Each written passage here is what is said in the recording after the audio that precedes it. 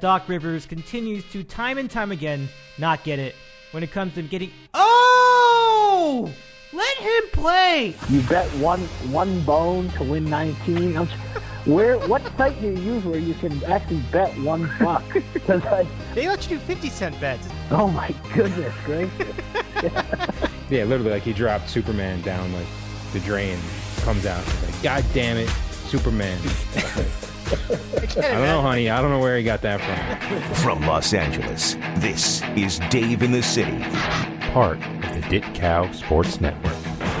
Now, here's Dave Medina. Good evening, sports fans! And a pleasure to have you here for the big basketball show. Coming to you, and it's good to have you with us from the Dave in the City studios at the home of champions, Southern California. Time for another NBA report with our friend Chris in Georgia, and we'll give you the latest on what's coming and going in the league. Tonight, it is a night of blowouts, which is fitting because it feeds off of another night of blowouts in the NCAA men's basketball tournament the night before. But the days preceding that were phenomenal. Really great action in the NCAA men's basketball tournament. Big upsets. Abilene Christian taking down Texas. Oral Roberts taking down Florida, and Ohio taking down Virginia, and then Oral Roberts also taking down number 2 seeded Ohio State. I mean, it was a big weekend for the underdogs. But in the middle of that, you still had some favorites do very well and advance to the Sweet 16. 3 number 1 seeds are still alive in the NCAA men's basketball tournament: Michigan, Baylor, and of course the number 1 overall team, Gonzaga, who really have done a tremendous job taking care of business. They were challenged a little bit by Oklahoma on Monday, but they still wound up pulling away at the end. So more to come. I do think that we're not done with upsets. I think we got some big names going down the next weekend, but we will give you more on that in our subsequent program, our NCAA first and second round recap show with our friend Chris in Syracuse. That is tomorrow. So right now we'll get into the pros, and from the pros, boy, we lost a big one, and we are losing two other greats in the NBA to injury. I mean, obviously not permanently, but still tough times for the NBA as we try to get back on our feet with just a tremendous loss for the sport. Let's jump it.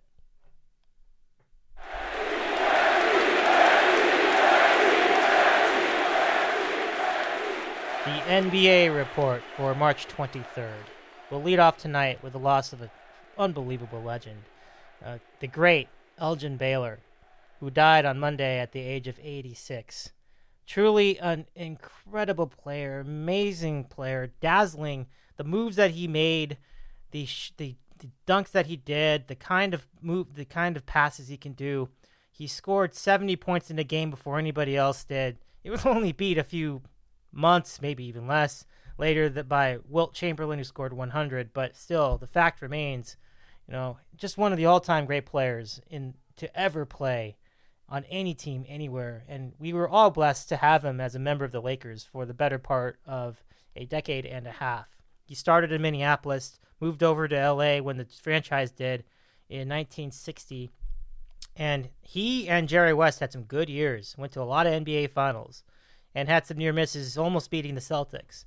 Unfortunately for Baylor, the year the Lakers won, he retired early in the season, so he was unable to enjoy the fruit of championship victory. So that always was a bummer, but he was certainly a champion to me, and many have spoken out praises to him and his life and his career as a Laker great.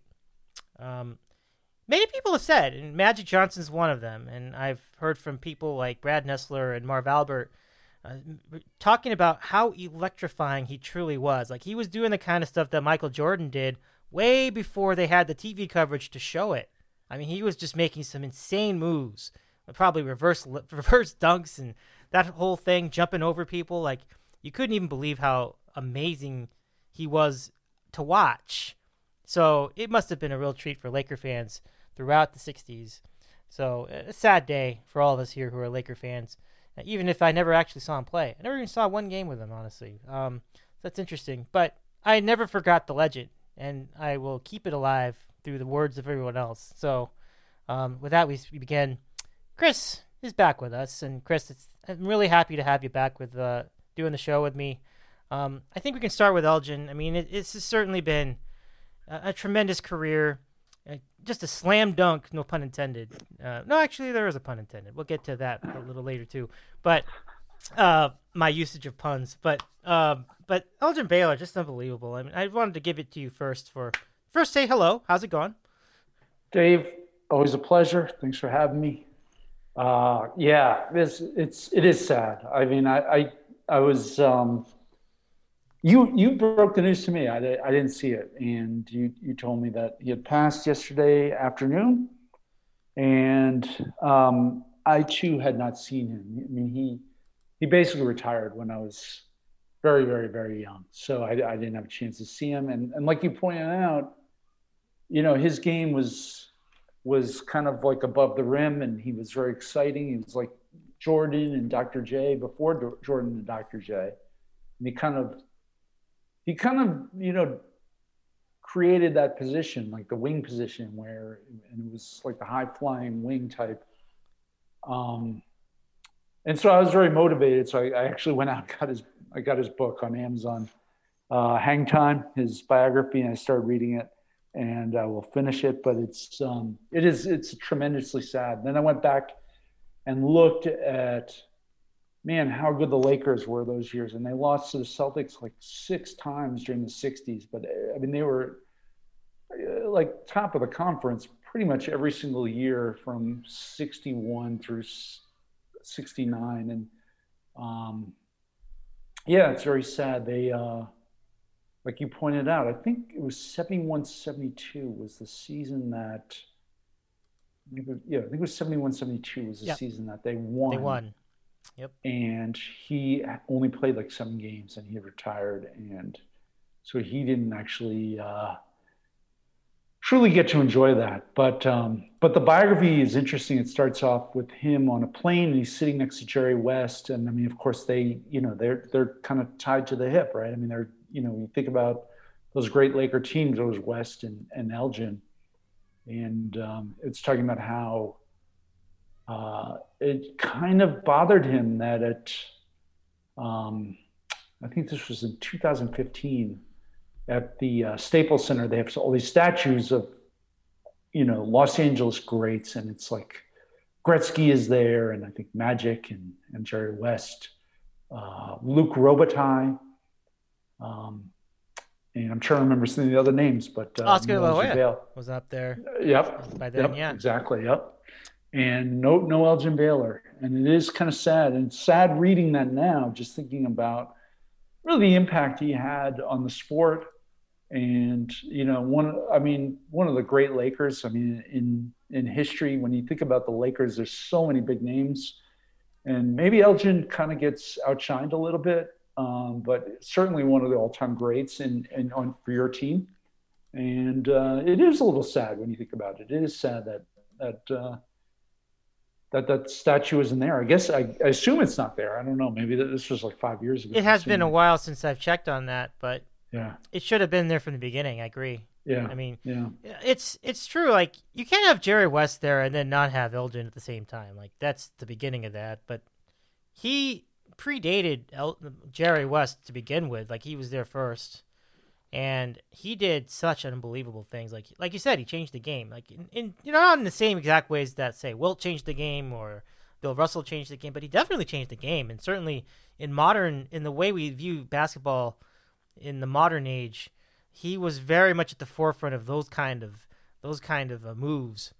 So he never seemed to get his due at any level of his career. Whether it was as a player or at the GM, when I mentioned he was a GM for the Clippers for 2 decades strong, which is crazy. Does he need more credit for that? I think so, because as Reggie Miller pointed out during tonight's broadcast between the Pelicans and the Lakers, he was fighting a lot of forces in the Clippers. So it's not as if he had full autonomy to make the decisions. And I think given the circumstances, he did a pretty decent job. So he didn't really get his due there either. And then after the fact, Why doesn't he have a statue? That's a great question. Because I think he should. Like, I mean, they're always fine, but Elgin Baylor is like the dude for like a decade. Like, he was, I mean, not a lot of players to begin with have scored 70 points. He was the first. There's there can never be another first of anything. So to be the first to score 70 points in an NBA game, I mean, that's special. So it's just too. I think the problem was that Wilt did his 100 like so soon after that. I think that's why it gets overshadowed. But it doesn't mean you should take it away. So I agree. Overlooked, if you can believe it, for someone who has been so great. Yeah, no, and you kind of do. You pointed out his tenure as the Clippers VP of basketball operations, and he was there for 22 years, Dave. I mean, that was a long run. Long time. 1986 to 2008. I mean, that's a. Wait, is that right? Is that possible? Can you believe it? It's true. 96. It doesn't really sink in. Yeah. 86 to 2008. Yeah. Wow. And I mean, we kind of like rip on the Clippers, but he had some extraordinarily bad luck. Right. Right. And the one I think about is really when he drafted Danny Manning 1 overall, and Manning looked like he was going to be. That was the '88 draft. That was after they just won the national championship. Yeah, I was going to say, yeah, that's right. And he looked like he was going to kind of be that franchise player that the Clippers sorely needed in those days. And he had a bunch of injuries and really just never kind of worked out for him. And unfortunately, he didn't turn out to be the player we thought he might be. But yeah, Elgin, I mean, he had a long run there, and he like you pointed out, I mean, like behind the scenes, who knows what he was dealing with, because that franchise, and certainly with their ownership during that period, it couldn't have been easy for him, and particularly in light of who the owner was, and he had a lot of struggles, and I mean, like I think a big part of his book, and I haven't totally gotten into it, but a lot of it is about. Just about, being an African American in the 60s and all the kind of the unwritten segregation laws, and some were written. Yeah, some were written too. And a lot of it was just about, like Elgin as, kind of as almost like a little bit of a civil rights figure. So, right. So I'm kind of interested to dig into that a little bit more, but yeah, it's extraordinarily sad, and he was 86 years old. So hopefully, he kind of lived a full life, and he kind of did it all. He did. But a true giant in the sport. Absolutely. And if people won't give him his due as a true giant, I will make the point of doing so myself. He did die of natural causes, I'm thankful to know. So it doesn't sound like he had any major disease or anything of that nature, at least to my knowledge. So I can take comfort in that. And our condolences to the entire Baylor family and to the Laker family, too. I mean, Jerry West, I can only imagine, has got to be just bawling right now, just crying. Because he's a really good friend of his. And it was clear that they were tight with one another. So it's tough not to be thinking of all those folks today. And the Lakers, too, even the modern-day Lakers. I think they all have been expressing, some gratitude toward what he brought to the Lakers and what they are doing now. They tried to honor him tonight with the Laker Ice jerseys, as I call them. I just figured out today that he designed those jerseys. I didn't even realize that. Elgin Baylor's signature is on the jersey in the back somewhere. So he actually designed them, which I know you don't like. It's not going to make you like them, but it is interesting that he designed that particular white-on-white jersey with the white numbers. Oh, I don't mind it. I associate a certain color palette with the Lakers, mm-hmm. and the design is fine. I mean, it looks great. The script type, I love it. But yeah, I think of purple and gold with the Lakers, and more often than not, and again tonight, they're wearing blue and white, and it's just like this is. I'm sorry, not the fit. I mean, and it's great. Look, it's a great look. This uniform is great, but I'm sorry, it just doesn't look like It'd be like the Celtics come out tomorrow and wear orange. You know, it doesn't make sense to me. Yeah, I understand. So, rest in peace, Elgin Baylor. Just an amazing great. I'm sure more people will come out with their remembrances of your career in the days to come. We'll continue now with our regular coverage, and we start with some significant injuries. Big, crippling, so to speak, injuries to the Lakers and to the Hornets. We'll start with the Lakers. LeBron James suffered a high ankle sprain in a Saturday afternoon game against the Hawks, which I can't imagine like 5 people saw on TV because the tournament was on at the same time. But that was a rough afternoon because the Lakers wound up losing the game to Atlanta, 99-94 on Saturday. So it only got worse from there because the Lakers had to go to Phoenix and play the Suns the next day, and the Suns clobbered them. I think they won by 17 against the Lakers without LeBron or Anthony Davis. And tonight, more of the same. As we were saying off air, they had to start Kakak in the starting lineup. So I think was it Devontae Kakak? Yeah, and then you had Taylor Horton Tucker and Kuzma and Harrell, and that's just asking a lot against a really talented team like New Orleans to have basically the bench go up against them the entire game.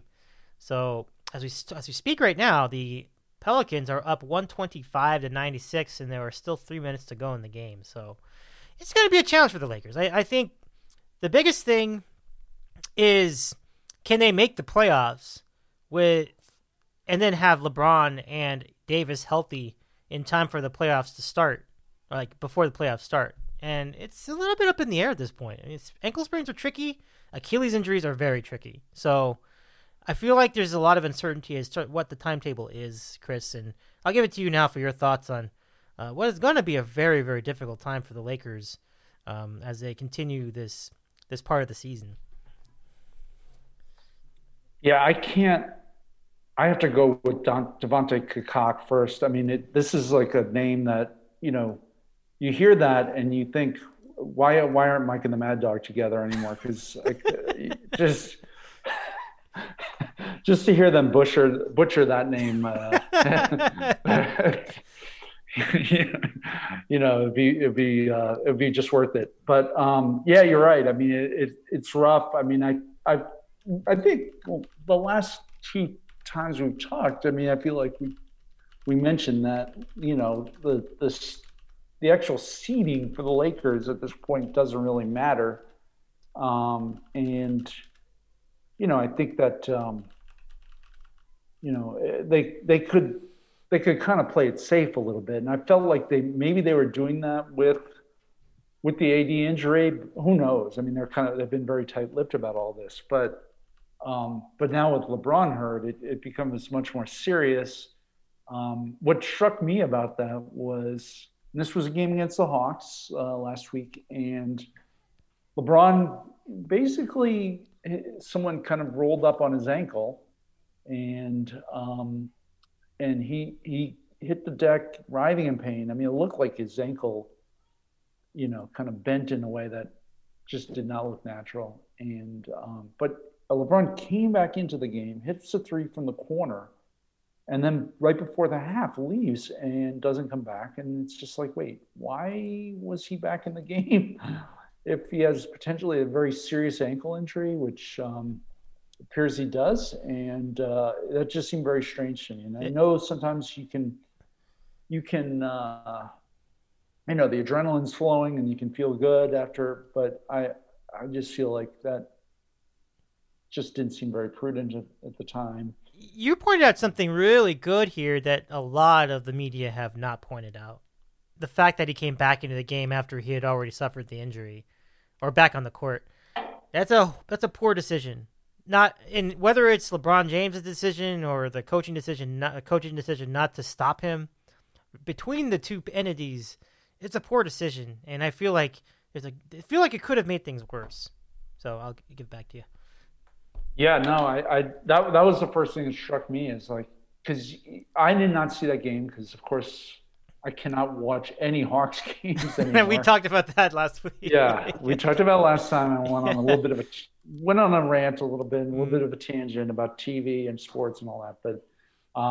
But yeah, I think like it just seemed weird seeing the highlights. I'm like, oh, LeBron's back in. No, wait, he's out again. So what is it? And who made that determination that he should go back in? I suspect LeBron's saying, I'm fine. That's what I think it was too. Yeah. Probably. I mean, I would guess, but at the same time, you got to protect your investment. And so that's what surprised me. Yeah. But going forward, can they make the playoffs? I'm sure. They are, if looking at the standings right now, they're 28-15. 10 teams make it. They're 8. Wait, let's see. They're 6.5 up on Memphis, and who's the 10 seed, and they're 9 games above Oklahoma City. I mean, I got to think they're not going to go into complete free fall and go into the lottery somehow. But so yeah, I think they make it, but the important thing is, and again, we pointed this out last time, is just get LeBron healthy, get AD healthy, and that's all that matters. Yes. Right? I mean, yes. And just don't fool around with this anymore. Just get them healthy. Yes. Get them enough rest. And even if you're like the 5 seed and you have to play 5-4, you have to play the Clippers in the first round or something like that. I mean, do what you got to do and get these guys healthy, and then work on it from there. Because look, let's face it, they're playing with house money. They won the title last year. So yeah. That's it's not like it's not like second year of the Heat with LeBron where they have to they're kind of feeling like they're struggling. They've already done it. So, so that's my take. Much less pressure to make a championship run this year over last year. That's a very clear point, and I think it's a good point. And it should allow for a more lengthened timetable for them to come back. My concern, I think, if there is a concern with that, is when they do come back, will they be at 100%? And that is hard to really tell right now. An Achilles injury is very tricky, and I don't have a complete idea of how ankle sprains are, but high ankle sprains sound pretty pesky as well, so I can't really make a call on that right now. There are maybe like 6 weeks left in the season, I think. Because don't the playoffs start in May at some point? Yeah, let's see. I'm checking that is hard to believe. I mean, I feel like, the season got off to a late start, but it's so crazy to think we're actually almost at the playoffs. It's pretty close. So that's the timing of it is, I think, the toughest part. If this is a month ago and you hear about the ankle sprain, there's plenty of time for him to recover from a high ankle sprain if the high ankle sprain was a month earlier. But with it being this close to the playoffs, I'm not sure. So that's basically where my concern is. I mean, like this week, you take what you can get. I didn't think it was going to be much of a shot against New Orleans anyway. So that's fine. It's not a big deal. Just, what you got to do is see what you can do as far as winning the games against the bad teams. And then, well, take it from there. If you can get any kind of advantage against some of these weaker teams that are tanking. If they play the Houston Rockets in the next 2 weeks, they're going to be they'll have a win there. I think the Rockets have finally won a game, but they lost 20 games until they won their one game against Toronto yesterday. So that's like one area where they could improve. So, I'm not saying necessarily doom and gloom. It's just going to be a real challenge for the Lakers next few days and maybe even the next couple weeks too, because these other teams that they're playing, a lot of them are good. So, Sixers on Thursday, that will not be fun either. They might play when they play the Magic on Sunday, doesn't necessarily mean that's a win. The Magic play good defense. I don't know. The Bucks, doesn't look good either. So you know what I mean? Like there's gonna be it'll be some bumps in the road, but there'll be opportunities to win as well. They got the Cavs, they got the Kings, they have Toronto. I think there's even a chance they might beat the Clippers just because they might have the rivalry juices flowing. Knicks coming up in April, and we'll see. So, yeah, I'm just pretty much just agreeing with you. I don't really have anything to add.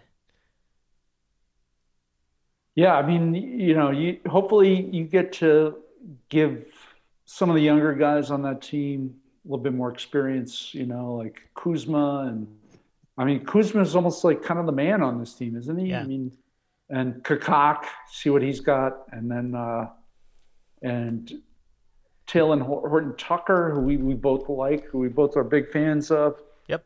Get him some more minutes because he really hadn't played that. I mean, he played a decent number of bench minutes, but I kind of want to see what he has. Yeah. And I mean, in the long run, maybe this can make them stronger when you think about it, because they have they'll kind of have to kind of scramble and figure things out. Yeah, I'm with you.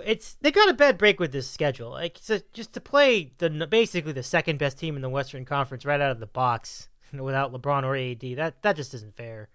And then to follow that up with a trip to the Big Easy, that would be hard for any team. That would have been hard if they all were there. So to do it with neither of them, it's a tough spot. So yeah, I mean. Oh, sorry. Oh, I'm sorry. That was it. I was just going to say, according to Tankathon, which is one of my favorite websites, the Lakers' remaining schedule is the 7th hardest. Yeah. So take that for what it's worth. I mean, they're just kind of factoring in the actual records of the remaining teams. And there are a lot of playoff teams in here, or potential playoff teams. Yeah. Portland is one. Denver. Yeah. I would say Toronto is one. You've got the Bucks. You've got the Suns again. Yeah, and even the Knicks are technically one of those. I keep thinking the Knicks are a bad team, but they're actually not. They're pretty good this year. So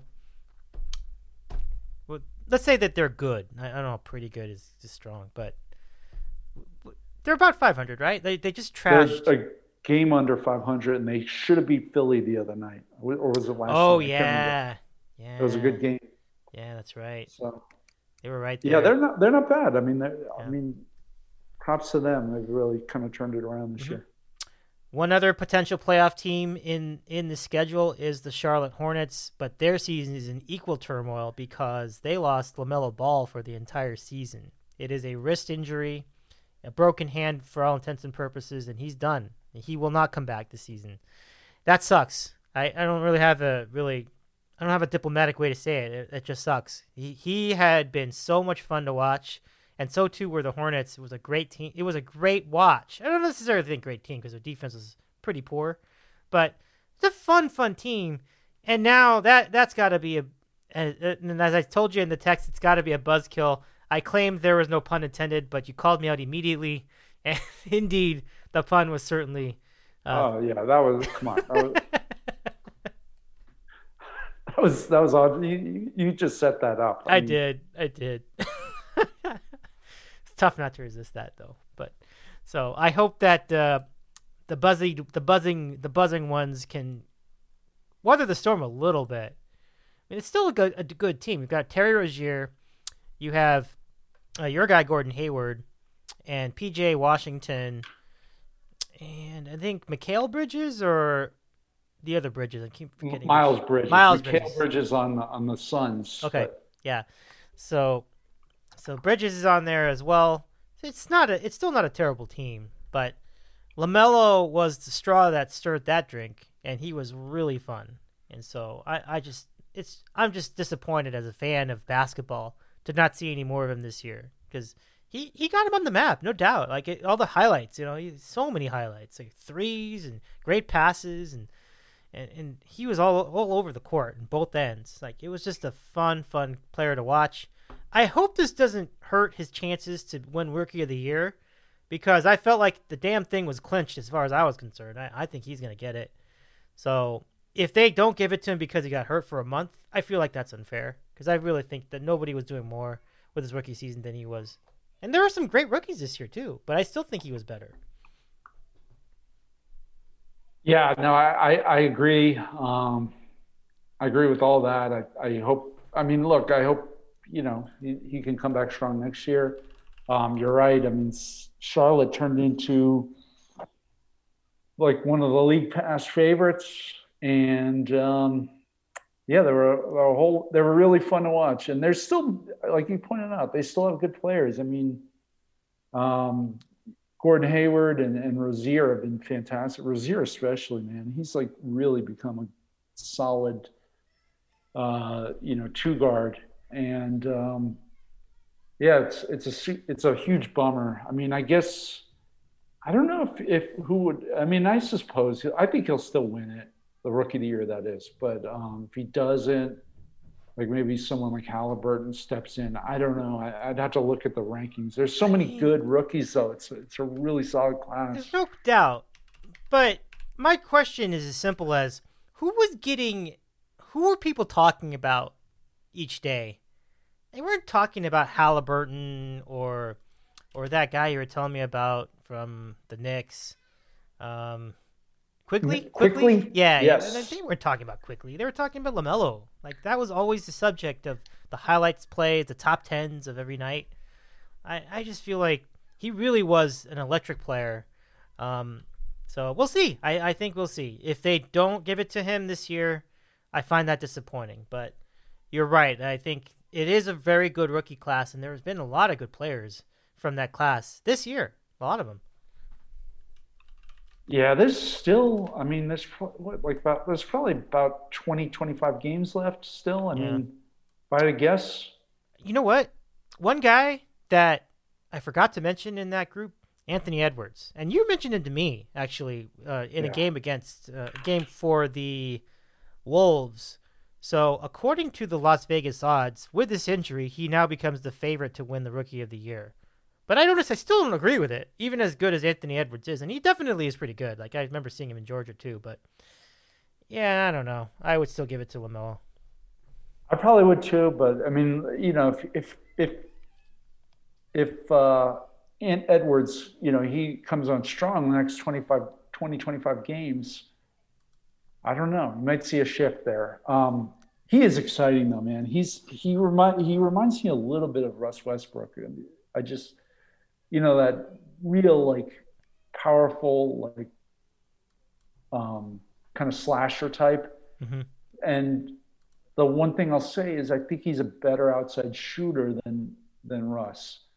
But yeah, that's kind of who he reminds me of. And I haven't watched that many Wolves games, but I can't even remember what the game was. I was texting you and I was watching it and I'm like, wow, in that particular game, he had like 4 threes in the first quarter. And I think he had like 18 of the Wolves points in the first quarter. I mean, he was on fire.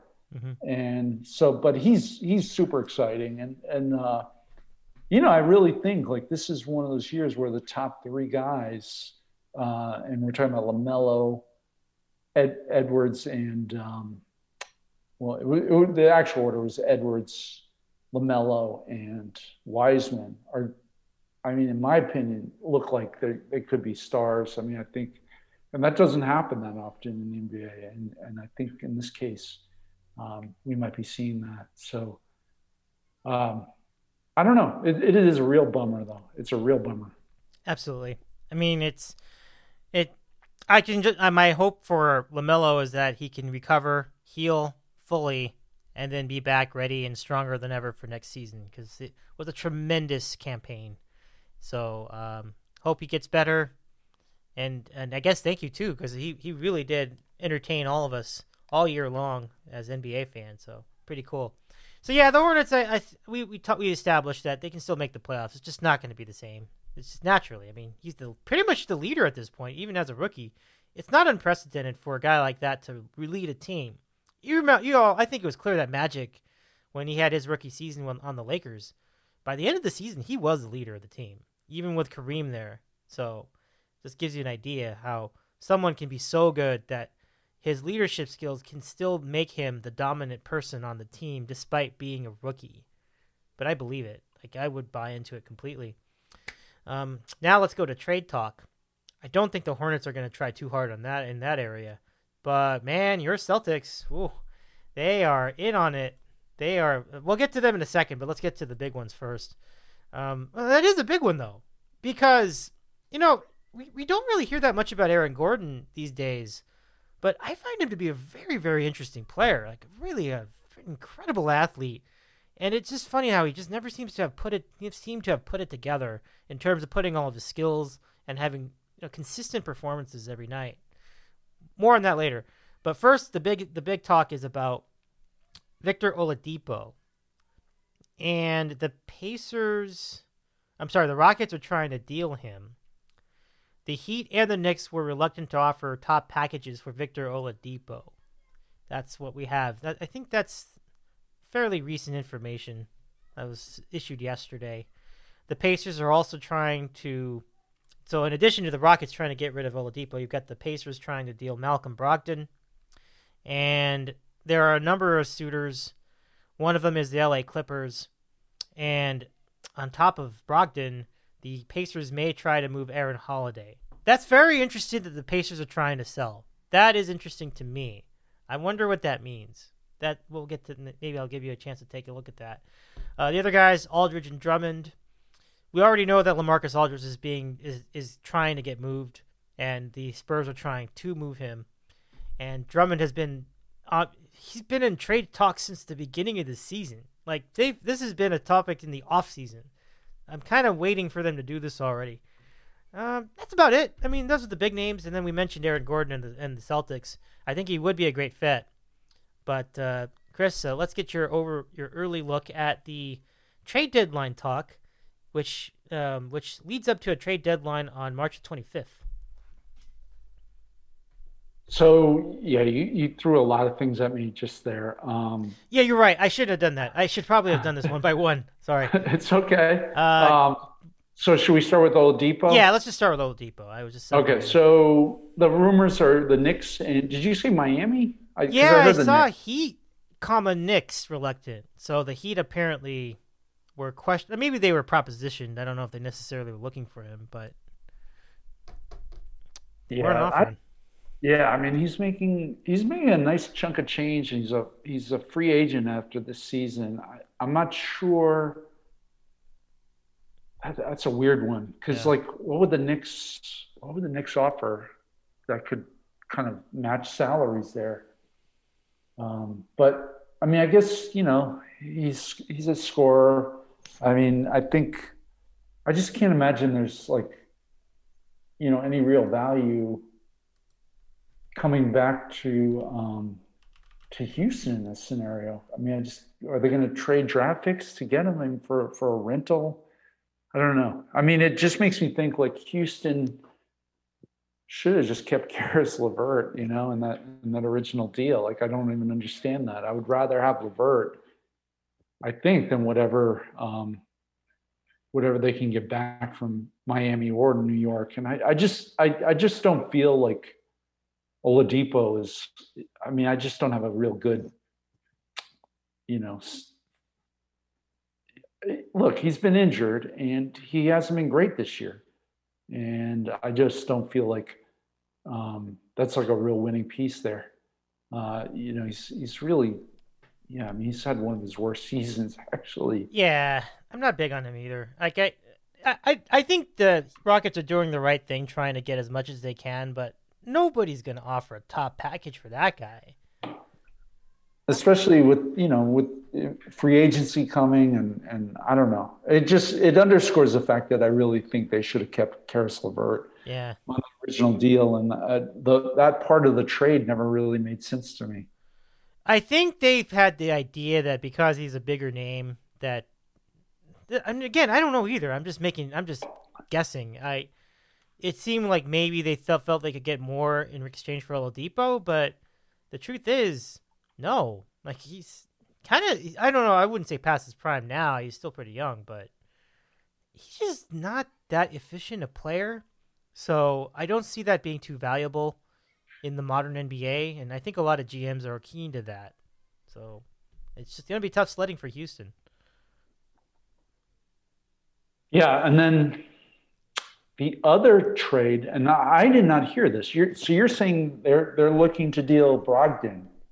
Yeah. The Pacers. The Pacers, which kind of surprised me. And to the Clippers, that's the rumor?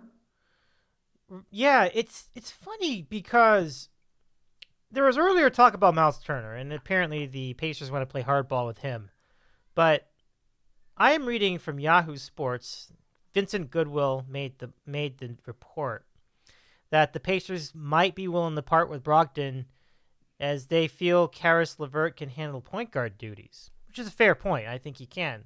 Maybe that's true.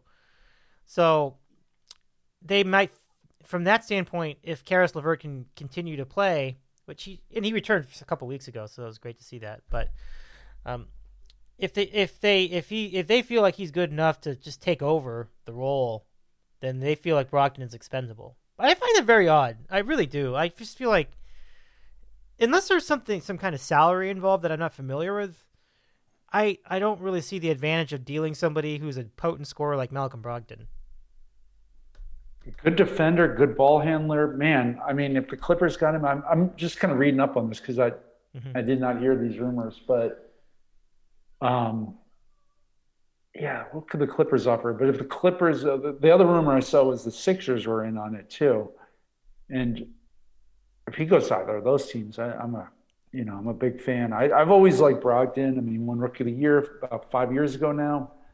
And, point guard, good shooter, can kind of do it all. Like good ball handler, good passer, makes a decent chunk of change. Makes around in the $21 million range. So you'd have to match salaries if you're the Clippers. I don't know. I mean, if they traded, like Patrick Beverley, I don't know. But I mean, the Pacers. The way I see the Pacers is like they're looking long term, and they're saying, okay, we got Sabonis locked up, and LeVert and Warren is going to be on an expiring next year at $12 million, and of course he's been out a lot. But I think they like T.J. Warren a lot too when he comes back, and maybe they're thinking like these are the three guys we want to build around: Sabonis, LeVert, Warren. I don't see Turner really fitting in there. I think they'd love to get rid of that deal. So yeah, I mean I guess that's kind of the thinking there. But man, he would help either the Sixers or the Clippers immensely. Without matching up the salaries, I got to see what the Clippers could even offer. And I don't know. Like, what were the rumors you were seeing on that front? Oh, which one again? You mentioned the Clippers, like okay, Clippers. Yeah, so they're speculating that the Clippers could be a potential suitor for Brogdon, and then just some addition, just the detail that they were already looking at moving Aaron Holiday as well. Maybe that would be part of the same transaction. That's interesting too. So. Yeah, I mean, I'm not really. I guess it's a look ahead for the Pacers, but the Pacers are well in the thick of the playoff run, so that's why I think it's so odd. They're not exactly an old team. That's what's so weird about that, Yeah, I gotta look into that, man. If the Clippers see, I don't see what the Clippers could offer Indiana that would interest them. Because Patrick Beverley's actually making less than Brogdon. But man, if they landed Brogdon, that would be like ridiculously good. I don't know. We'll have to see that one play out. I would be shocked if they traded him, but I mean, crazier things have happened. Here's the thing. I'm a bit of a skeptic. I think I mentioned this last time on a lot of big deals happening, or big deals mean big trades, just because the players are expanded this year. So we got 10 teams in each conference, and more teams are in it. There are fewer sellers, there are more buyers, and it doesn't really feel like it just doesn't feel like, to me anyways, that there's going to be a lot of trades that go down. I feel like in NBA, it's such a strange thing, but the phenomenon is that you get teams that are, kind of, you kind of have like one team that has like a valuable asset and he's making this much money. And then you have like the other team who's trying to trade for him. Mm-hmm. And you're trying to match the salaries. So the player going back might not be very good, but then they add like a whole bunch of sweeteners, like some draft picks or maybe a young guy who's not making very much, and then you kind of match that up, and that's how trades work in general in the NBA. Right. But in this case, I just don't, or not in this case, but in general, I feel like this year I don't think like we're going to see a whole lot because I just don't feel like there are just that many sellers who are gonna kind of blow things up. I mean, we'll see how that goes down. The other guy we mentioned was Aaron Gordon to the Celtics, and I've heard all kinds of rumors like Marcus Smart going the other way. I don't know about that one. I'm kind of I've kind of grown attached to Marcus Smart. Gordon though, it's interesting.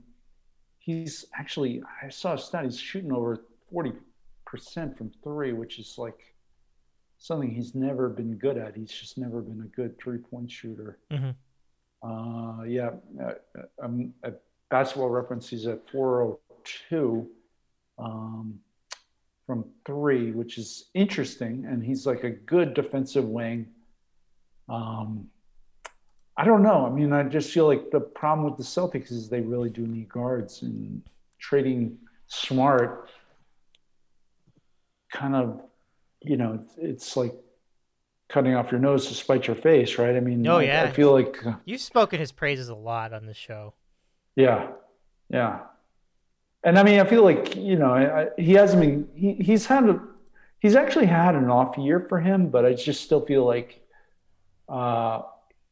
we haven't seen the best of Marcus Smart this year, and I don't know. I'd be kind of reluctant to pull the trigger on that.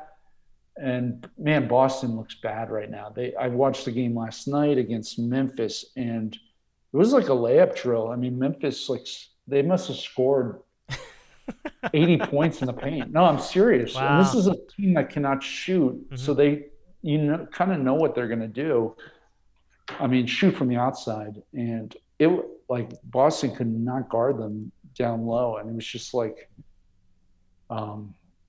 it was pretty ugly. So, I mean, if I'm the Celtics, I'm not really that enthused about being a buyer right now, just because I don't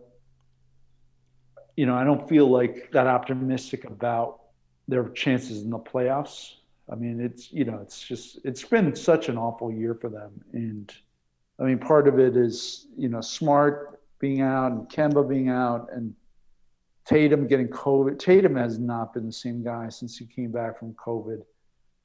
Jalen's had the knee injury. So it's just, I am almost like, kind of stand pat, see where the draft, where they land in the draft. I mean, at this point, it's not out of the question that they'll be in the lottery, and kind of go from there. So I wouldn't shake things up too much if I'm Boston.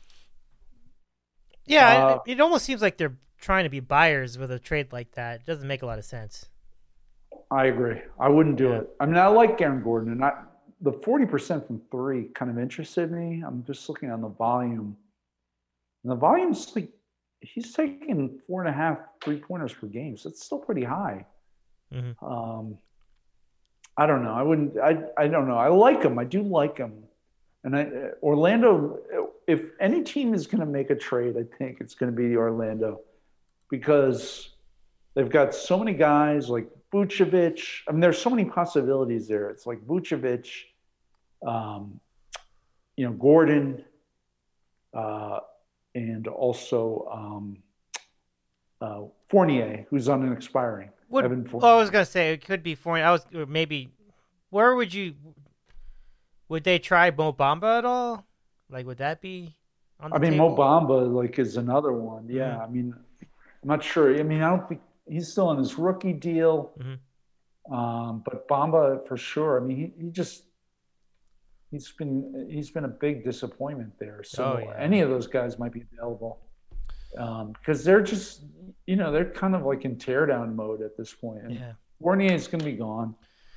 I think it's hilarious because you're talking about them rebuilding from like nothing. Like, in other words, they're trying to rebuild after not doing anything. What are they rebuilding? Was there something that was built that they have to rebuild? It's like they were terrible the entire time.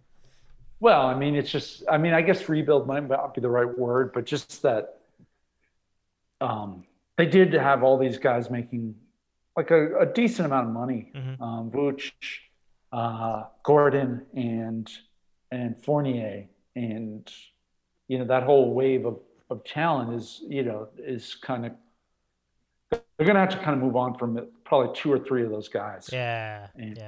Well, definitely with Vucevic because he's making a lot of money and they're not doing a lot of winning, so he's pretty useless there right now. So you may as well get some value for him. Yeah, no, I think, and he would be attractive to a lot of teams too. Very much so, yeah. I'm just looking at their contracts. So Vooch's contract is interesting because it's structured so that it decreases year by year. So 26 million this year, 24 next, and then 2023 is making 22 million. So that has a lot of appeal for teams too, that there's not an escalator in there. And then and Gordon is going to be on expiring next year, and as I pointed out, Fournier is expiring. So yeah, I don't know. I mean, I think that was my phrase to use, rebuilding, but it is a teardown at this point. They are going to have to rethink their salaries and rethink how much they're paying people and kind of figure out the next steps. Mm-hmm. Yeah, I mean, the teardown in question is the solid move. It's just it's interesting terminology, I think, more than anything, when you talk about a rebuild, because the rebuild implies that they built something before. But you're not the first to even say that. I think I've seen that word used in other places in the NBA media. So it's just a common thing to say. Well, when they're going to blow it up, they're going to start over. So you rebuild, certainly. But they're just not going to rebuild from a very high point, It's like, or a very low point. It's just it should be fairly easy for them to do this, at least to start it, and then we'll see if they can make the right decisions this time around. Yeah, they kind of notoriously in the last 10 years have like just made bad decision after bad decision, and Oladipo is one of those where they just kind of let him go from like basically nothing. Yeah, I remember that. Yeah, and I mean they've really been very poor. It'd be interesting to see if they actually, can get some real value for some of these guys. Like I said, Vucevic, like I think would have appeal. I mean, I can't off the top of my head, I can't think of a team that would trade a lot for him. But I think he would have a lot of appeal because he's still he's a really good center, good passer. Or big, and if the Celtics were in the thick of things, he'd be interesting. But I just feel like, if they can extract value from some of these guys, Gordon or Fournier, lesser Fournier, just because he's on the expiring, but mostly Gordon or Vucevic, they could be on their way to, to building up a nice little stockpile there, but yeah, historically in the last 10 years they've done a very poor job. I mean, we kind of made fun of them over the years, and we'll see what happens. But yeah, were there any other trade options? Trade aspect, trade. Yeah, let's see. I think the only other guy was like Georges Niang, and that's pretty much it. There really was nothing else of note. There was a silly one. The Blazers had reported interest in JaVale McGee, and I guess I don't really have much to say about that. I don't know. No, seriously, what would be the value in that? I don't know. I don't think he's particularly good. So I just I know they need some size because Nurkic is still out, but I don't know. I mean, I guess you can try it, but I just don't give out too much. I guess I don't really have an opinion on that one. Yeah, it's so funny. Like the Cavs, they traded. They traded for Andre Drummond a few years ago, and now they signed JaVale McGee, and then in that trade with the Nets, they got what's his name, the center from Texas, Jared Allen. And so they're all of a sudden they're really stocked with centers, and so they're trying to get rid of, two of them at least, because Jared Allen looks like, at least he looks like the future at that position for that team. And Drummond hasn't played in like weeks. I mean, it's kind of a joke. I mean, but he hasn't. I think he hasn't played in like 6 weeks. So yeah. I mean, JaVale, is kind of hanging out there, and he's not making a lot of money. So I can kind of see why Portland might be interested in him as a backup to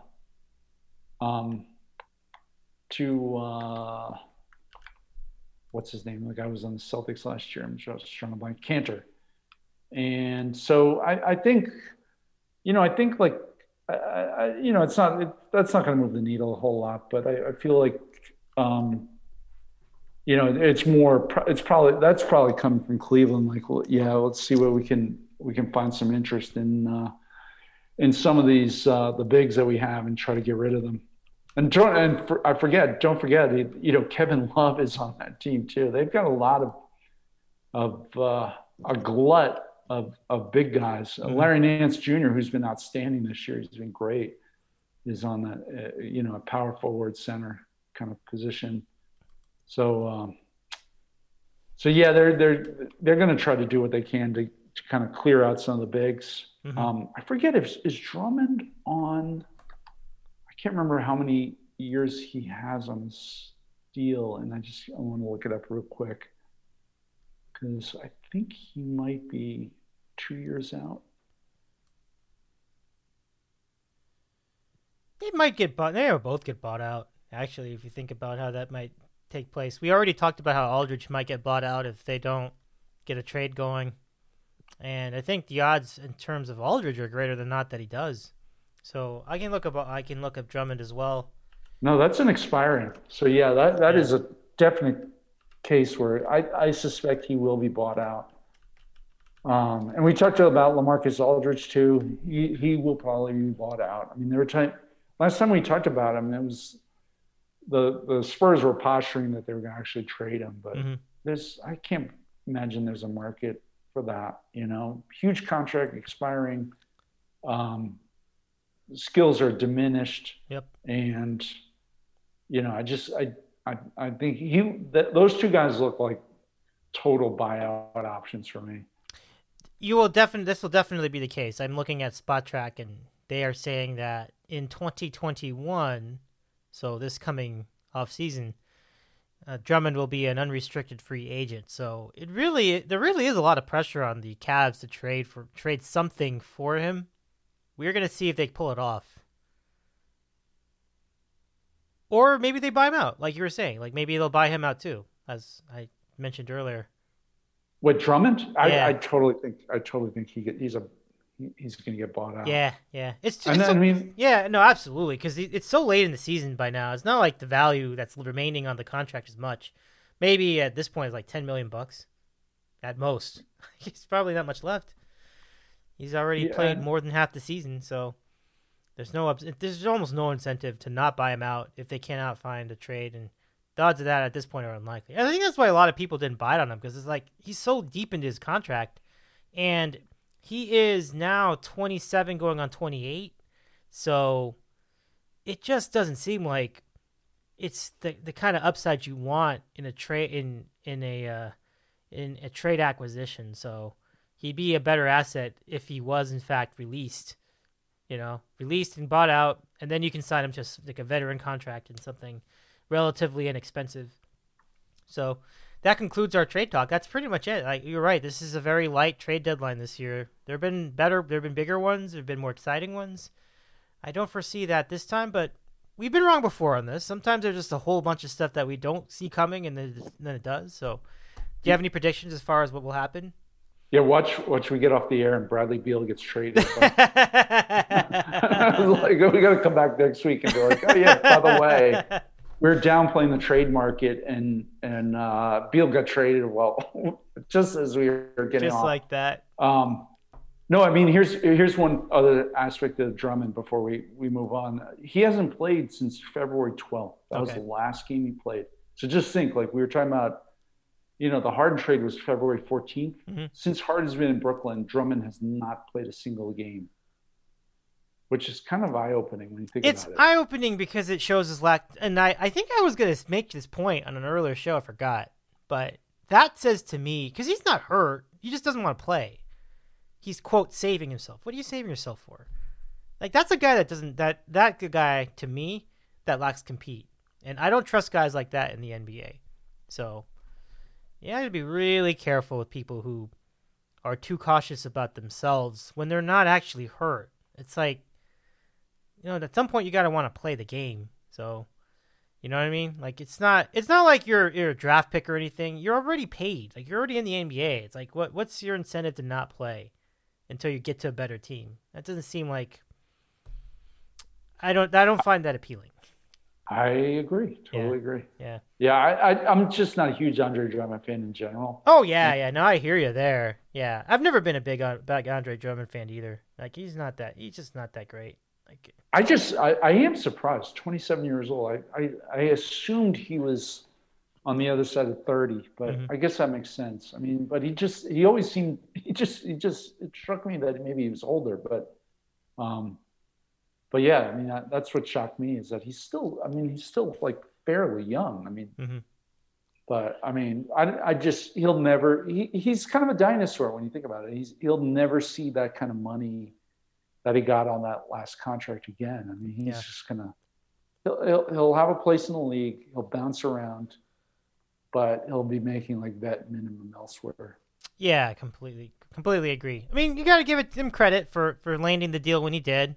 It appears he got that in that little wave of 2016 bad contracts. It seems like if this is a 5-year contract, 2016, man, that was crazy. Yeah, I think that's right because 5 years on and we're into 2021. So yeah, that's about right. I think that's right.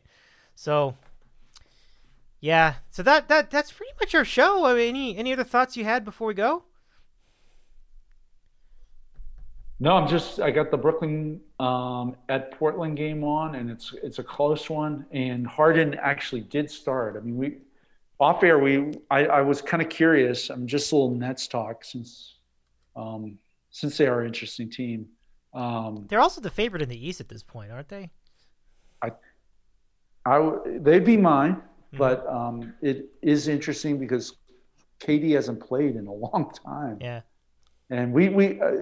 Off air, I was just kind of curious, and I looked at the Nets and like how many games the big three have played together. And it turns out since the Harden trade, which was in mid-February, they played a total of 7 games altogether.